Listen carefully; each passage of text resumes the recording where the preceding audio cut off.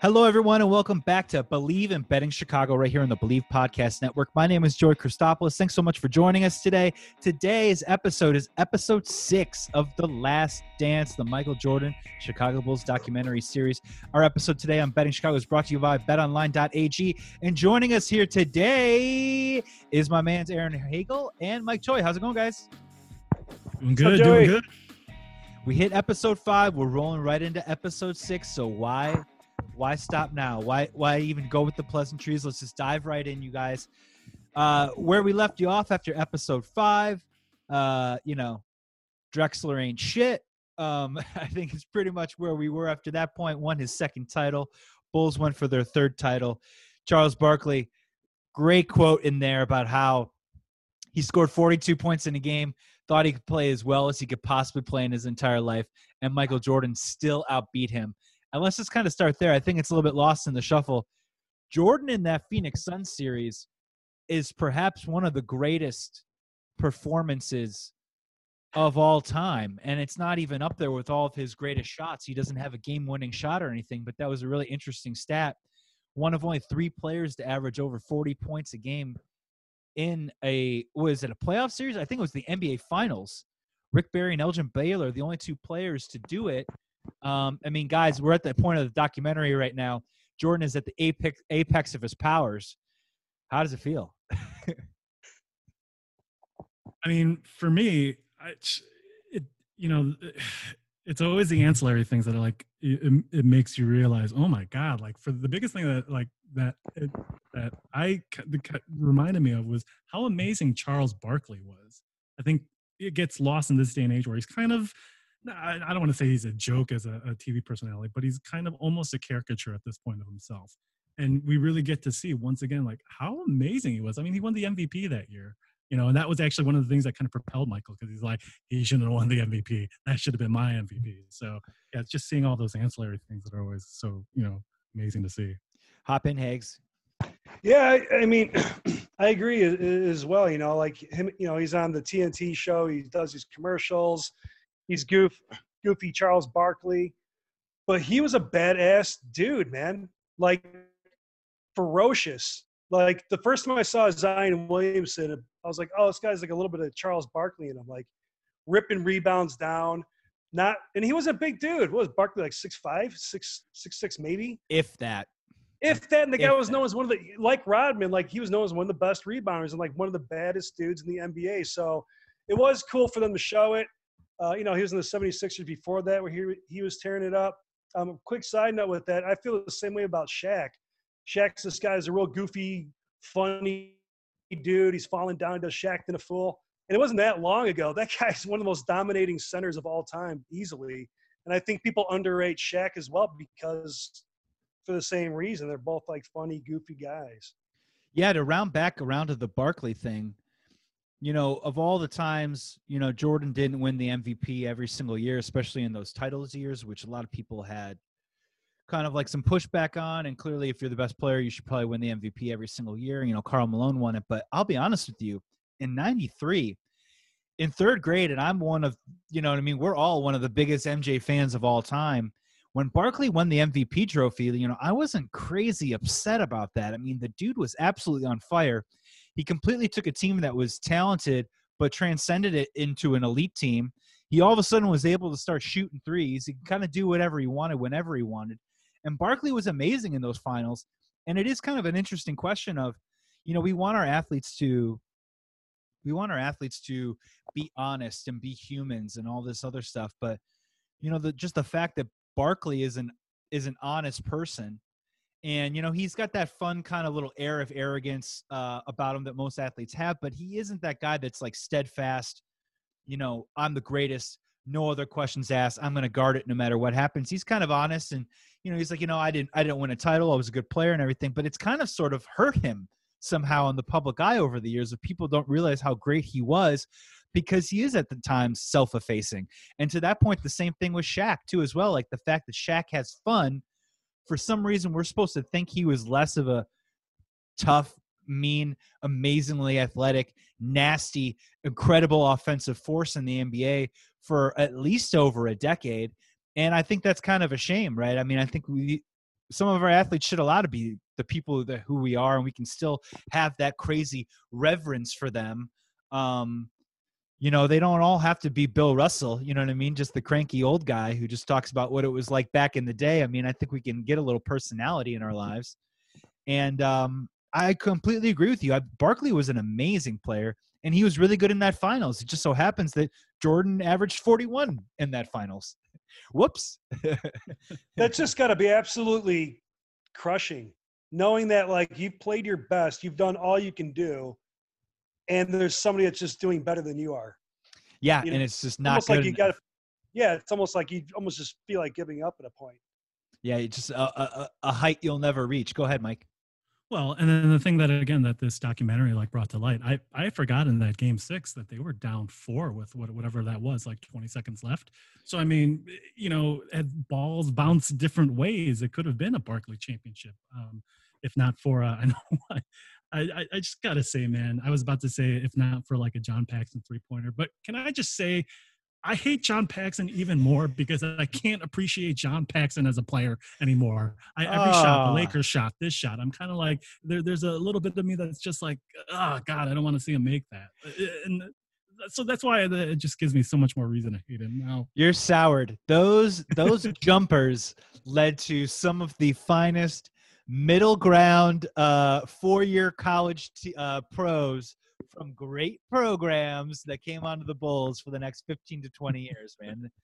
For every Kirk Heinrich out there, you got to thank that mid-range jumper right there from Johnny Pax. And you know, to get off that a little bit, I mean, I'm glad Pax made the shot and everything, but you know, I almost forgot in my mind, you know, right before that, what does Jordan do? He gets the rebound and he goes coast to coast, and he just goes, hey, I'm getting this layup just to bring him within 2 to give him a shot at it. And even when he doesn't hit the biggest shot in the game, he's making the play right before it to make it happen. If he's not Steve Kerr hitting the shot, it's Jordan who's passing him the ball. You know what I mean? The dude is just the answer to all questions at all times of whether he was he the greatest? Well, did he do this? Did he do that? Did he win? Did he, you know, everything at all times. Yeah. So let's go on to something that I didn't know about Horace Grant, the leak, and by extension, just basically the tearing down of Michael Jordan. What, maybe 3 years into him reaching finally the heights of becoming a champion, which is really interesting because we think that we do a pretty good job of that now, tearing down the people that we like so much. You know, to the point where for like some actors, you know, they can't even be in movies for a couple of years just because it's like, dear God, not another Ryan Gosling movie. And I like him a whole lot, but you know, 30 years ago, he wins 2 titles, and next thing you know, the Jordan Rules comes out, and it's salacious to talk about the way that he treats certain teammates and the way that he talks, and maybe he isn't quite the squeaky clean player that we saw on the court. Right after that, people start digging up dirt about him and his gambling issues. This guy, Slim Buller, who gets in trouble with drug trafficking, who Jordan just so happens to own $57,000 on. And by the way, that $57,000, we all know that was one shot, right? That wasn't a round of golf. That was like an 8-foot putt, right? Is this what we're going to probably stick with? Or it was like, hey, watch me throw this ping pong ball into a toilet in the bathroom. Like, this wasn't even actually like over a span of time. This was very quickly. What was your reaction when you kind of saw that? I mean, I guess it's not surprising that the media would try and tear down someone, especially when you have such a meteoric rise. But think about it. That happened only within about 3 years of him becoming a world champion. I mean, what were your thoughts on that? Because we were very young at the time. Mike, go ahead.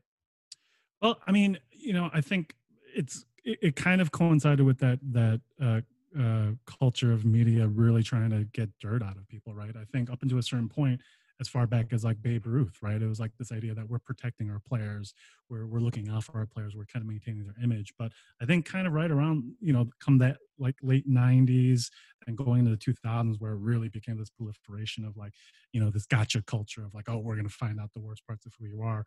That's kind of the genesis of that. And, you know, it's a thing. It's so funny that like the worst thing that people could find out about Michael Jordan was that he went gambling, that he liked to gamble, you know, like in the whole scheme of things, That's like, in today's culture of like of drug addictions and all these other things, like that's so low on the scale. Like, oh, he stayed out until 1 o'clock with his dad. He was with his dad. Like, you can't do like, it's like, yeah, how much more like cookie cutter of offenses could he have gotten? Hop in, Higgs. Yeah, I remember, being younger when that stuff was coming on, being like, oh my God, Jordan's doing all this stuff, and I can't believe he's gambling. Is he okay? He's betting on golf. And then you watch it, and he's like, yeah, I like to gamble. I have the money to back it up. I'm fine. I don't owe anybody money. I'm a competitor. He said what he said. He is a competitive problem. And I get that. Like, for him, like, he's a maniac. He's the guy who's got to bet on everything, Well, But and that's it's where, just and kinda that's where the window cracks open about a guy who would bet on anything. Would he ever bet on his own games? And to say that Michael Jordan would throw a basketball game is the dumbest thing I've ever heard. So get out of here with that kind of knowledge. But it does open up a plausible situation where he would bet on himself in a basketball game. Whether that happened or not, we'll never know. And to your point, I mean, dude, we got some of our closest friends are some of the most degenerate gamblers, gambling on, you know what I mean? Like, just, the PGA, like not even a PGA Tour Championship round. You know what I mean? Just something like, the Quaker Oats Doritos Bowl. Like they're betting on like the over under on that. So it's definitely pot calling the kettle black in terms of the way that our nation embraces and further embraces gambling. But yeah, you can kind of sort of see it all kind of beginning to stack up a little bit about why he walked away.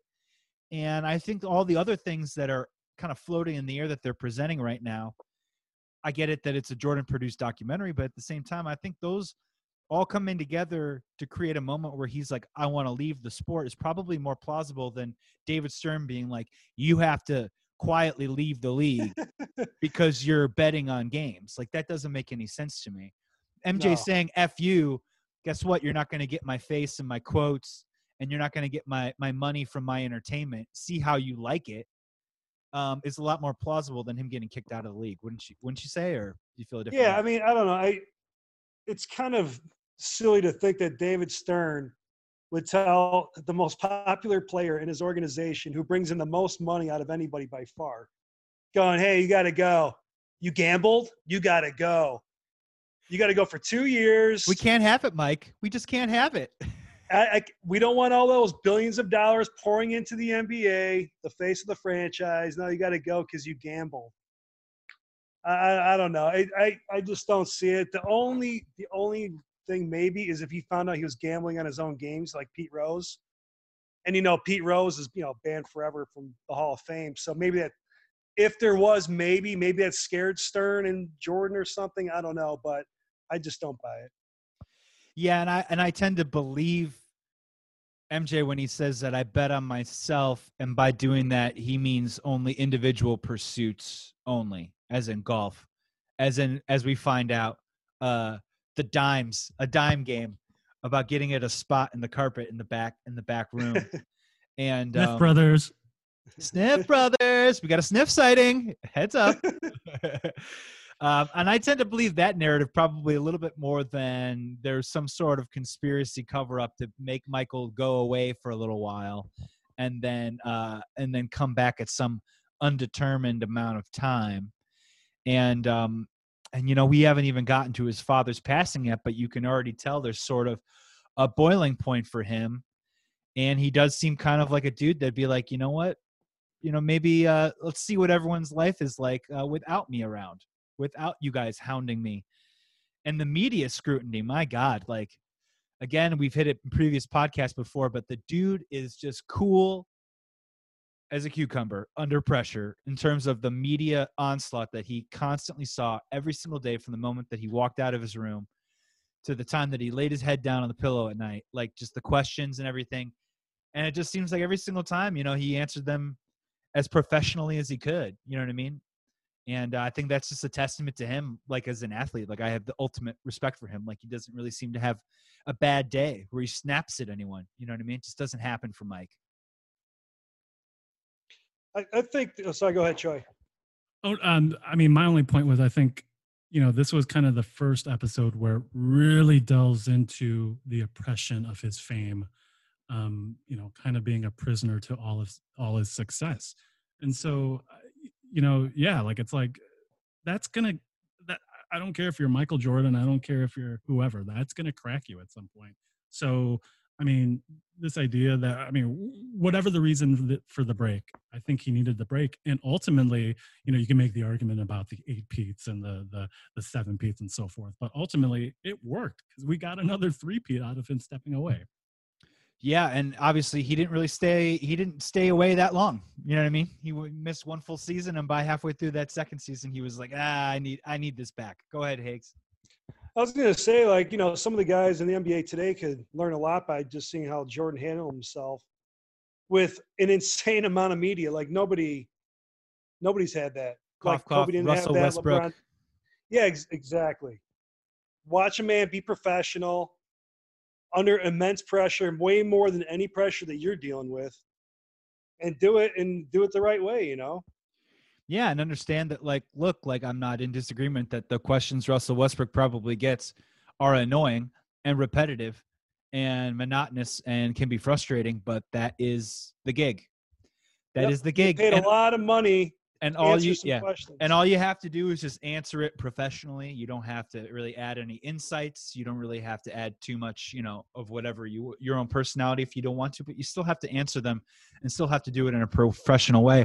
I wanted to ask you guys, because we're kind of sort of now picking up all these pieces and we're kind of stacking them now, about why Jordan eventually walked away after the 93 season. And another one that really kind of struck to me was, you never – until he saw the Jazz twice, teams in the Western Conference, there wasn't really like a foe or a rival that really, scared Jordan.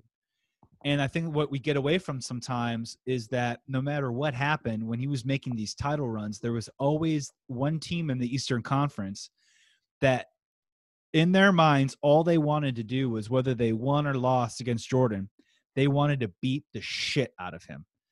And whether it was the Pistons for 3 years, whether it was the Knicks for 3 or 4 years, and then after that, the Pacers, there was always someone, those 1 or 2 rungs below the actual championship glory, the thing that goes on the DVD, were these hard-fought, brutal, grueling series that had to have also had an effect on him too as well. I mean, after you play the Knicks a couple of times and you're like, all right, I'm going to go do that again and then win a 4th title, I mean, at some point you got to ask yourself, would it all have just been too much?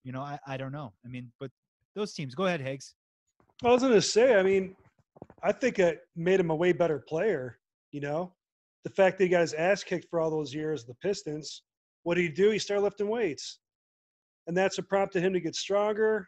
Him battling against those guys all the time, getting thrown down, stand back up, psychologically get stronger, physically get stronger, mentally get stronger. So I don't think he would have been the player he was if he didn't go through all that. Jump in, Troy. Yeah, to echo that point, and not to say that any of the finals matchups weren't tough, because they were, but I don't know what your guys' opinions were thinking back on it. But to me, I always had this idea that, like, hey, man, the championships were actually won in that Eastern Conference championship. Oh, yeah. Whether it was, to Aaron's point, the Pistons, whether it was, obviously, I'm sure we're going to be talking about the Knicks, whether it was the Magic, like, that was a championship. It was basically like, hey, we get past the Eastern Conference finals. To some degree, the finals is kind of like, it's a formality. It's going to be tough, but it's a formality. We got to the finals. We're going to win. And I don't know about you, but as a Bulls fan growing up, and this is the honest to God truth, none of the finals opponents really ever scared me. You know what I mean? But, man, I tell you, those game 7s against the Knicks, again, the Pacers, those crucial games, that Charles Smith game that we saw in episode 6, awesome. Those were, the game, what was it, game 2, when the Knicks go up 2-0 on the Bulls, and Starks has that dunk, which I think triggered me last night, as I think perhaps easily my top 5 least favorite sports memory of all time. Yeah. It's like that one. It's like Aaron Rodgers throwing that bomb to Randall Cobb against Cuddy's Bears to win the division. We've got like the Cubs, I'm sure we've got tons of heartbreaks over there, but man, that dunk and that spin and the Madison Square Garden going crazy and my little prepubescent body just shrinking and the tears start flowing down my face. I mean, I remember that stuff. And man, Troy, you're like nailing it right on the head. Those games made me more nervous. Oh yeah. And more scared. And the whole concept of that uncertainty of, are we going to be able to beat them? Can we get past them? And then the whole, if we do get past them, what do we have left? That always went through the Pistons, the Knicks, and the Pacers every single time.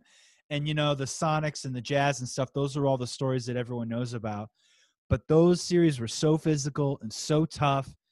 And, man, there were some ballers on those teams. Like, I mean, just up and down, like Mark Jackson all over the place, Reggie Miller, the Davis brothers on the Pacers, Detlef Schrempf over there. Then on the Knicks, you had Oakley, you had Xavier McDaniel, you had John Starks. I mean, just obviously Patrick Ewing was amazing, you know. Go ahead, Higgs. And the coaching. You had Pat Riley, Larry Bird, and was it Stan Van Gundy later on for the Knicks? Stan Van, and then you had Jeff Van Gundy, and then you had Chuck Daly in the beginning. And then Chuck Daly, yeah. See, like all these guys are like Hall of Fame coaches are going against on top of badass teams. And I was just going to chime in and say the same thing. I completely agree with you guys that was the scariest part was going through those guys. It's just so weird to think that like we weren't afraid of the guys in the teams in the finals. It was like, oh, okay, like we probably should win this.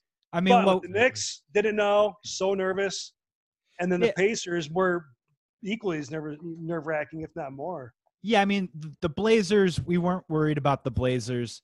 The Suns played us tough, but Jordan was so amazing. The Sonics, me personally, was never worried about the Sonics for 1 minute because that was the greatest team I had ever seen in my life. And then those Jazz teams, yeah, they played us tough. Like, yeah, they won a couple games here and there, but you know, they had one game where the Bulls beat them by like 40 or something like that, kind of a course correction of just like a little bit of a sit down Jazz. Like, you know what I mean? Like, in the end, we're going to figure this out. We're going to get this.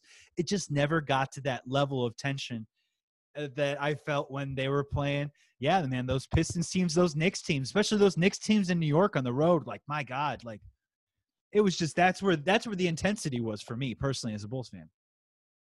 Yeah, it was like that old school, you know, half-court offense, set the ball up, get it down low. It's going to be physical. It's going to be shoving, you know. Yeah, I mean, are we going to come out of it healthy?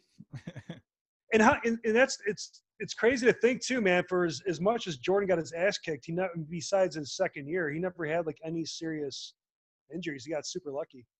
Yeah, he had the wrist, and then I can think of maybe a game or two where they were talking about. But like he never blew out like an ACL or anything like that, you know. No, and I mean, as we can see, and as the rest of the world is seeing, the dude played harder than anyone, and threw his body, you know what I mean, into battle more than any player that I can really remember, and never really seemed to complain about it. The only thing that would happen maybe is if you hit him too hard, Jordan would be in your face screaming at you a little bit, but. Yeah, I mean, I think the dude gets a lot of undeserved credit, or deserves more credit for being as tough as he was. We're going to keep rolling in a second. We're going to do a quick break to talk about today's sponsor. It's betonline.ag, everybody. While you're waiting this out at home, what are you waiting for? You got to hop on to betonline.ag because they got a lot of amazing wagers where you can still make a little cash right now in our downtime. So I know what you're thinking. No NBA, no NHL, no MLB. Nothing to bet on, right?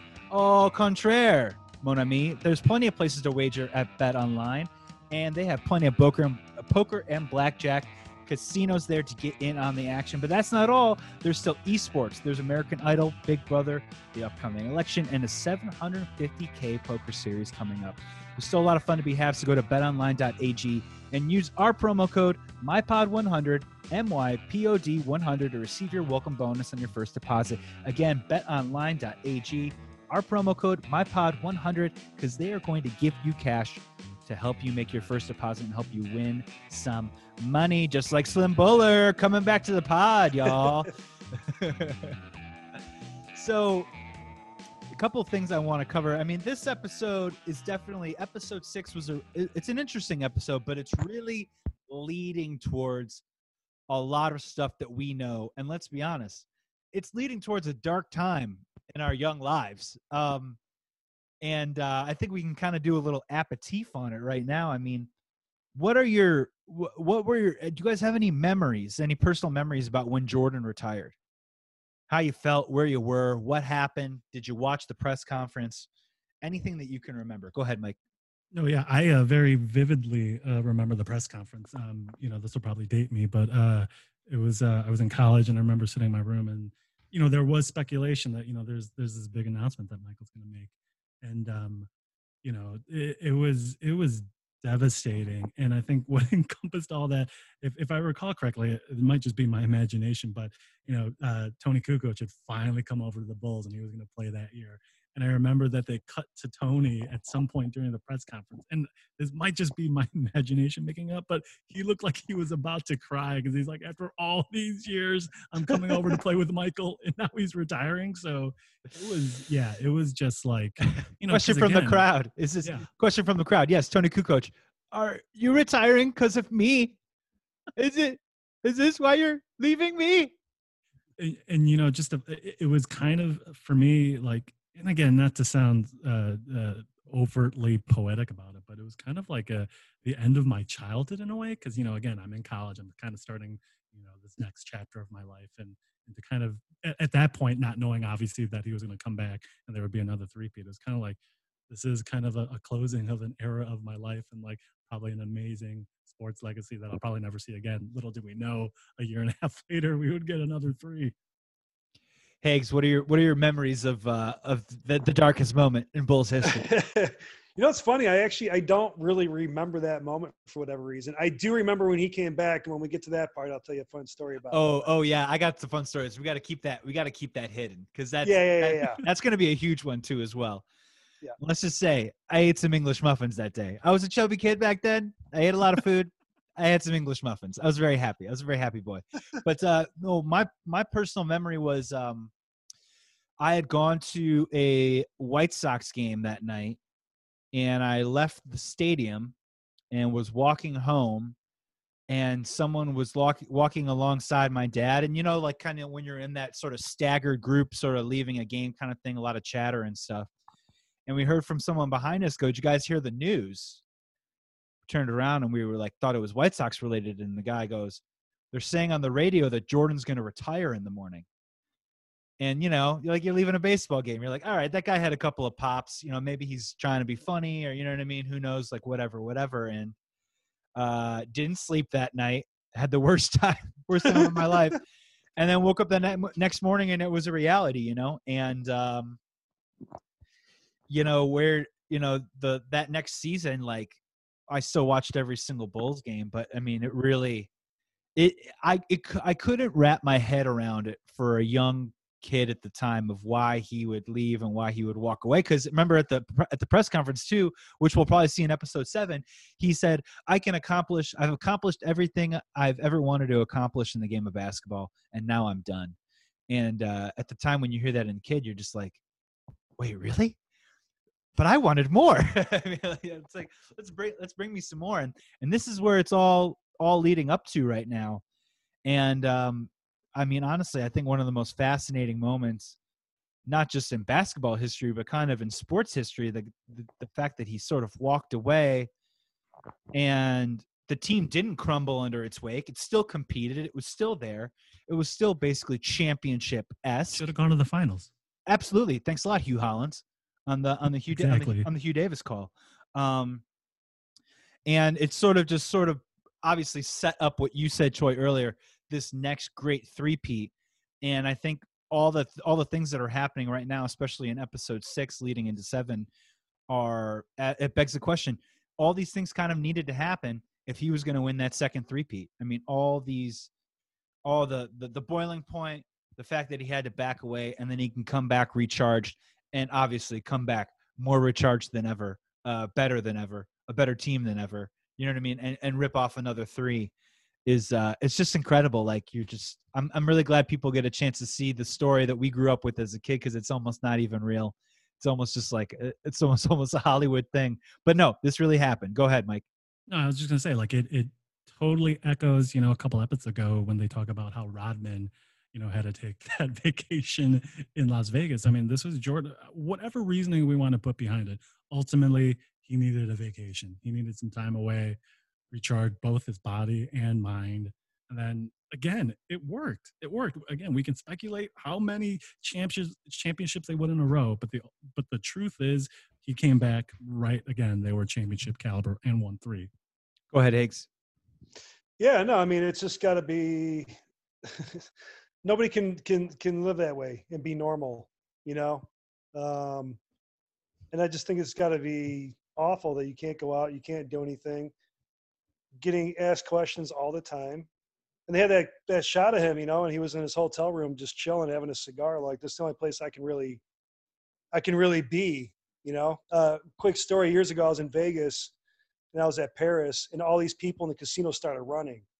So my friends and I all started running to see what was going on, and Jordan was playing cards in a private room that had like a glass wall, and there was 100 people easily just staring at him playing cards. He's with his buddies, having a cigar, having a drink. And that was the moment for me. I was like, oh man, That's gotta suck. Awful. Like, can you imagine just trying to play cards and you have 100 people staring at you? Like, and that happens to him everywhere he goes.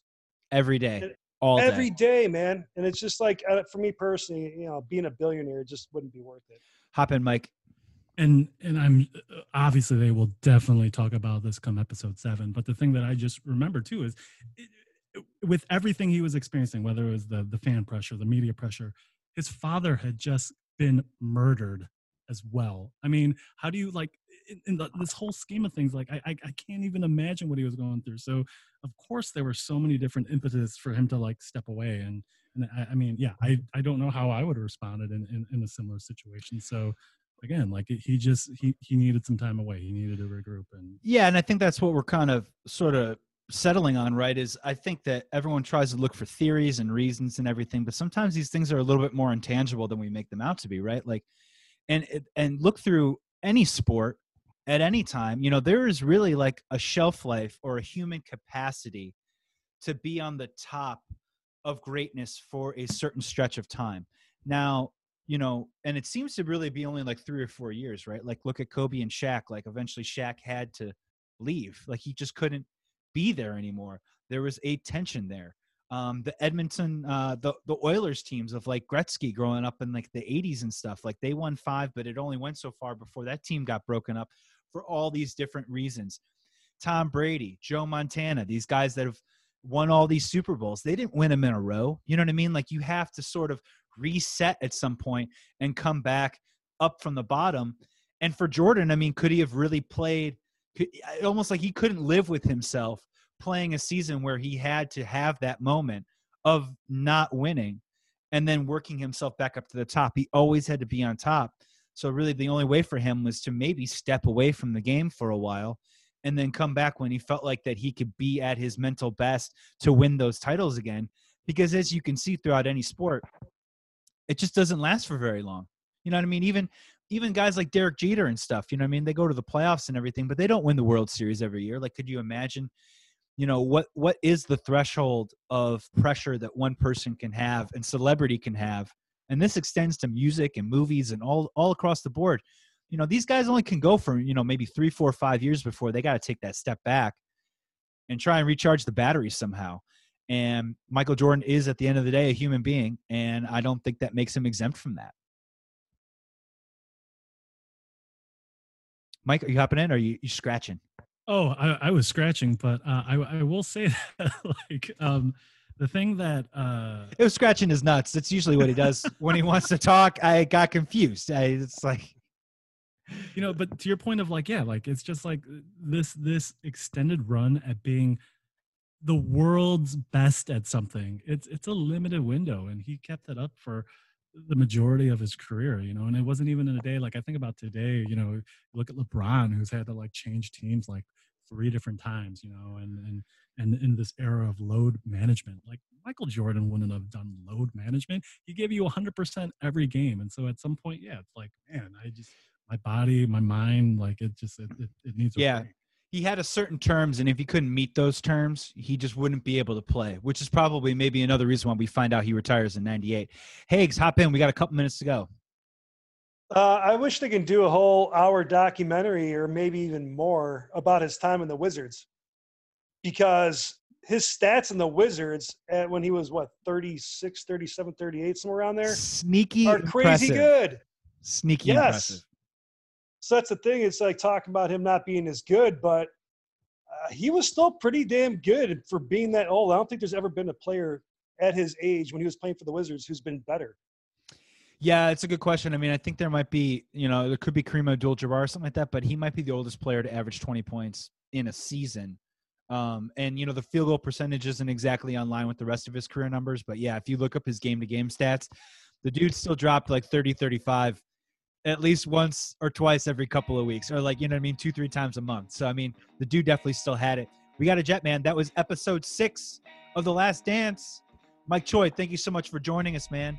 Aaron Hagel, thank you so much for joining us. This has been a real pleasure. Thank you, We're gonna keep, my pleasure. We're going to keep it going, you guys. We're going to come back next week. We're going to break down episode 7 and 8 for you, again, separately, because there's a lot to talk about at this point. A lot to do, a lot to talk about. And MJ is king, and this is what we could do. We could literally do this all day. So thank you for listening to Believe in Betting Chicago. Again, my name is Joey Christopoulos. This episode is brought to you by betonline.ag. Thanks for listening, you guys. Be safe, be healthy. We'll talk to you soon.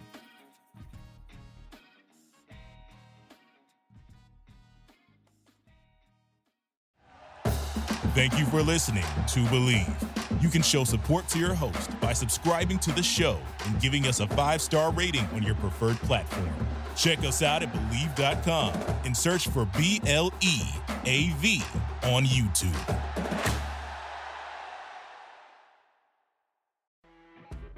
You know when you're listening to a true crime story that has an unbelievable plot twist that makes you stop in your tracks? That's what our podcast, People Are the Worst, brings you with each episode. I'm Rachel. And I'm Rebecca. We're identical twins who love true crime cases that make you say, didn't see that coming, and we hate the people responsible for them. Listen to People Are the Worst now on Apple, Spotify, or wherever you get your podcasts.